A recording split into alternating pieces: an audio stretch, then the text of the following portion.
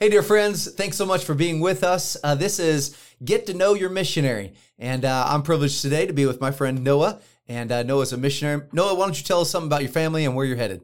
Sure. We're the Wilkerson family, of course. My name is Noah. My beautiful wife, Tristan, and I have been married for a little over 3.5 years.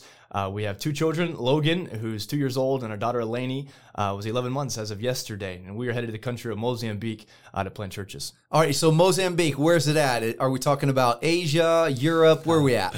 Sure. It's in Southeast Africa. If you're looking at the continent of Africa, just off the southeast coast, in fact, just above South Africa, below the country of Tanzania, and just runs parallel with the country of Madagascar.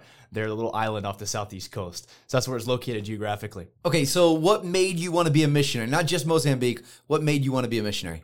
Yeah, I think going back, I grew up in a family that emphasized missions. I know my parents. My dad was just a layman in the church and just served the Lord. So did my mother. And I remember every night, before dinner, Dad would grab a missionary card, a missionary prayer card from off the table, and we'd pray for different missionaries and what God wanted us to do and what God wanted them to do in their lives, and just pray for different requests. And so I remember that every meal before dinner, we would pray over missionary. Amen. And it just kind of started stirring my heart. Took several mission trips through high school, and God started working even further in my heart and life to find my place in world evangelism. It was upon a trip to West Africa, Burkina Faso, in fact, that the Lord called me to the continent of Africa, my senior of high school. And so here we are. Wow, what an amazing thing. So pray ye therefore the Lord of the harvest, he'll send forth laborers in the harvest. And as your family prayed, God began to work in your life. That's just an amazing thing.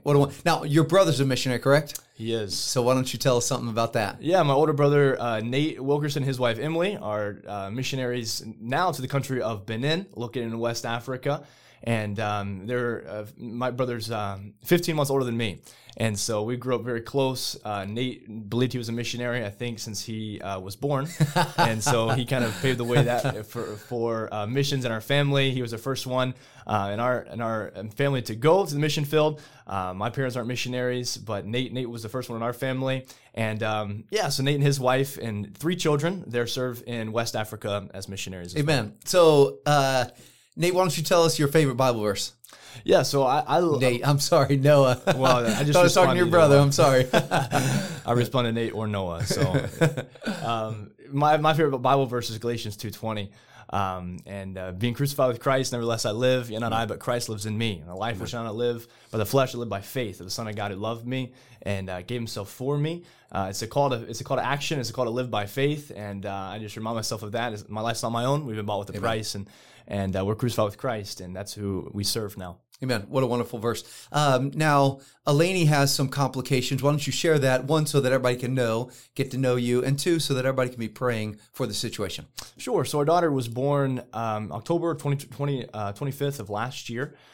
We were making preparations to finish our deputation time period and head to the mission field in the early 2023 time period. But Eleni was born in October with bilateral cleft lip and palate. We were told many different things upon birth that she was going to have, things such as hydrocephalus, Dandy-Walker syndrome. They told us that she was going to be completely blind. And so as things progressed, we just began seeking God, reaching out to our supporting churches, asked many of our close friends and family to pray with us, that God would, turn the tide and just, have his will done in her life. But Lord, would you give us some answers? And so as time progressed, she was in the NICU for about 90 days. With the cleft lip and palate, and then they were just doing a lot of tests and things on her as they began to explain that she was going to be blind, we thought, and had different things going on with her. But the more kind of tests that they ran and the more things that they did, it turns out that she was only blind in one eye and not the other one. So praise the Lord for that. And they began to explain that she is in fact deaf, and she didn't have hydrocephalus to the degree that they thought she would, and she doesn't have Dandy-Walker, but they diagnosed her with another something called Charge syndrome. So Charge syndrome on top of her being deaf, partially blind.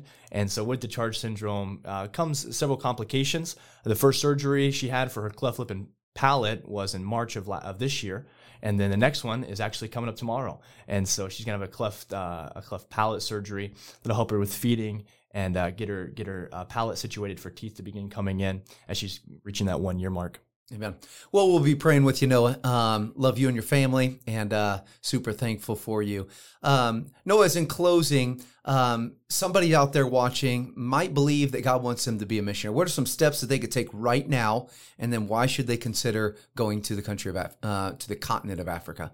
Sure. I think whenever we're considering, what to do now, I think the will of God, the call of God in people's lives sometimes can be mystical or magical. And we look at the Bible, it's just not that way. The call of God, the will of God for people is just one step of obedience after another. So whatever season or stage you find yourself, whatever ministry you find yourself in, my encouragement to that person would be to stay faithful, stay obedient.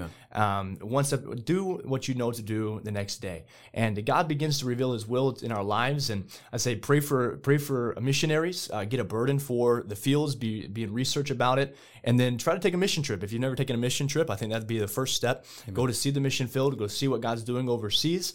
Get involved in ministry where you're at. See if you can lead someone to Christ in the city or county that you live in.